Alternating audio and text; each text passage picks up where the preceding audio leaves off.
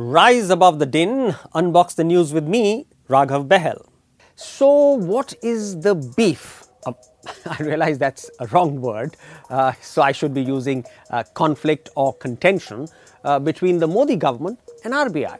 Why are both of them at each other's throats, so publicly using such vituperative language and tweets? Let's look at this beef. Once again, I shouldn't be using that word, conflict or contention, one slice at a time. Number one, consensus on a dividend policy. Dividend policy is the guidelines a company uses to decide how much of its earnings it will pay to the shareholders.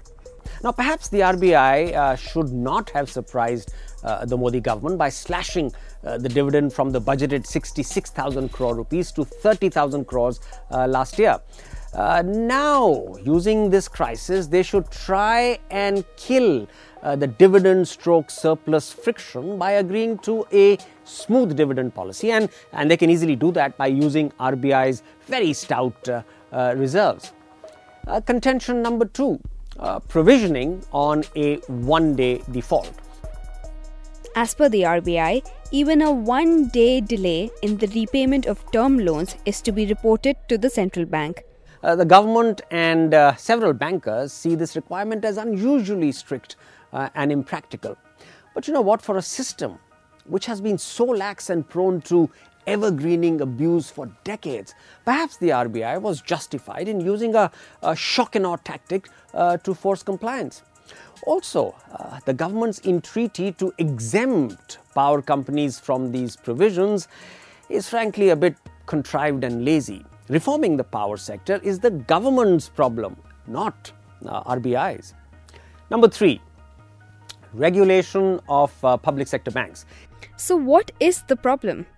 As per the RBI, it does not have the legal powers to supervise and regulate the public sector banks. Here too, the RBI has got a strong case. Most of the rot is in public sector banks, and which are controlled by the government. With some token presence of RBI nominees on a few committees and boards. Now, recall how Prime Minister Modi was so vocal about phone calls from UPA ministers that had destroyed public sector banks. जितना loan देश के बैंकों ने आजादी के बाद दिया था, उसका लगभग 2 गुना लोन पिछली सरकार के 6 साल में नामदार अगर फोन कर दें, लोन मिल ही जाता था. Then why is his government preserving such a pernicious structure? Why is Prime Minister Modi not giving RBI unambiguous control of public sector banks in much the same way that private banks have been put under the regulator? Contention number 4, prompt corrective action or PCA. Prompt corrective action is to ensure that the banks do not go bankrupt. The RBI introduces it when the bank's financial condition goes below certain limits, that is, the trigger points. Now, this is similar to the stress tests that American and European regulators performed on systemically important financial institutions after the 2008 debacle. Under PCA, nearly half the PSBs, about 11 of them, and one private bank have been restrained from giving new loans until their balance sheets are repaired. Now, this has quarantined almost a fifth of all bank advances. The government believes this has severely restricted the flow of productive credit and hit growth. But here again, the RBI is on the point. It cannot allow the financial sector to get dislocated by potentially rogue loans from fragile lenders. If anything, the responsibility of recapitalizing weak banks has to devolve on the principal shareholder and controller, which, you guessed right, is the government. Number 5, the conflict around a payments regulator. Now, the government wants to create a separate regulator for payments and settlement systems. Quite correctly, the RBI is objecting vehemently to an unconscionable trimming of what it sees as its remit, its turf.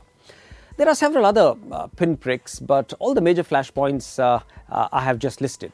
On 4 out of 5, as you will see, 4 out of 5, the RBI's case is stronger. But I can now detect a furtive 6th point, which could end up being actually the most diabolic. This one is getting inserted into the RBI government standoff. Let me quote S. Gurumurthy, the powerful RSS ideologue who has very recently been controversially para-dropped into RBI's board. And of course, ever since he's come on board there, he's stirred things up. Now he says, the RBI Act itself says the management of RBI is entrusted to the board, with the governor and the deputies being mandated to exercise management powers subject to the board's directions.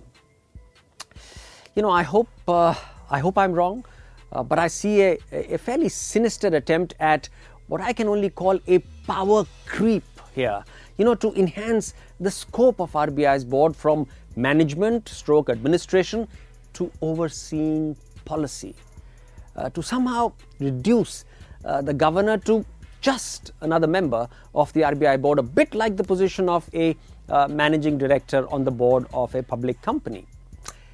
This is blasphemous. It must be fought tooth and nail. The RBI board is not a policy-making or a policy-approving entity, which is the responsibility of the governor and the Monetary Policy Committee or MPC. So, dear Governor Patel, please stand firm. Do engage with the government, of course engage with the government, and accommodate all sensible inputs. That's part of your job. But don't give in on other points or quit. This, sir, is a moment of institutional truth, of institutional sanctity. Therefore, Governor Patel, you simply have to hold your ground. Thanks for listening. Tune in next week for another episode of Raghav's Take.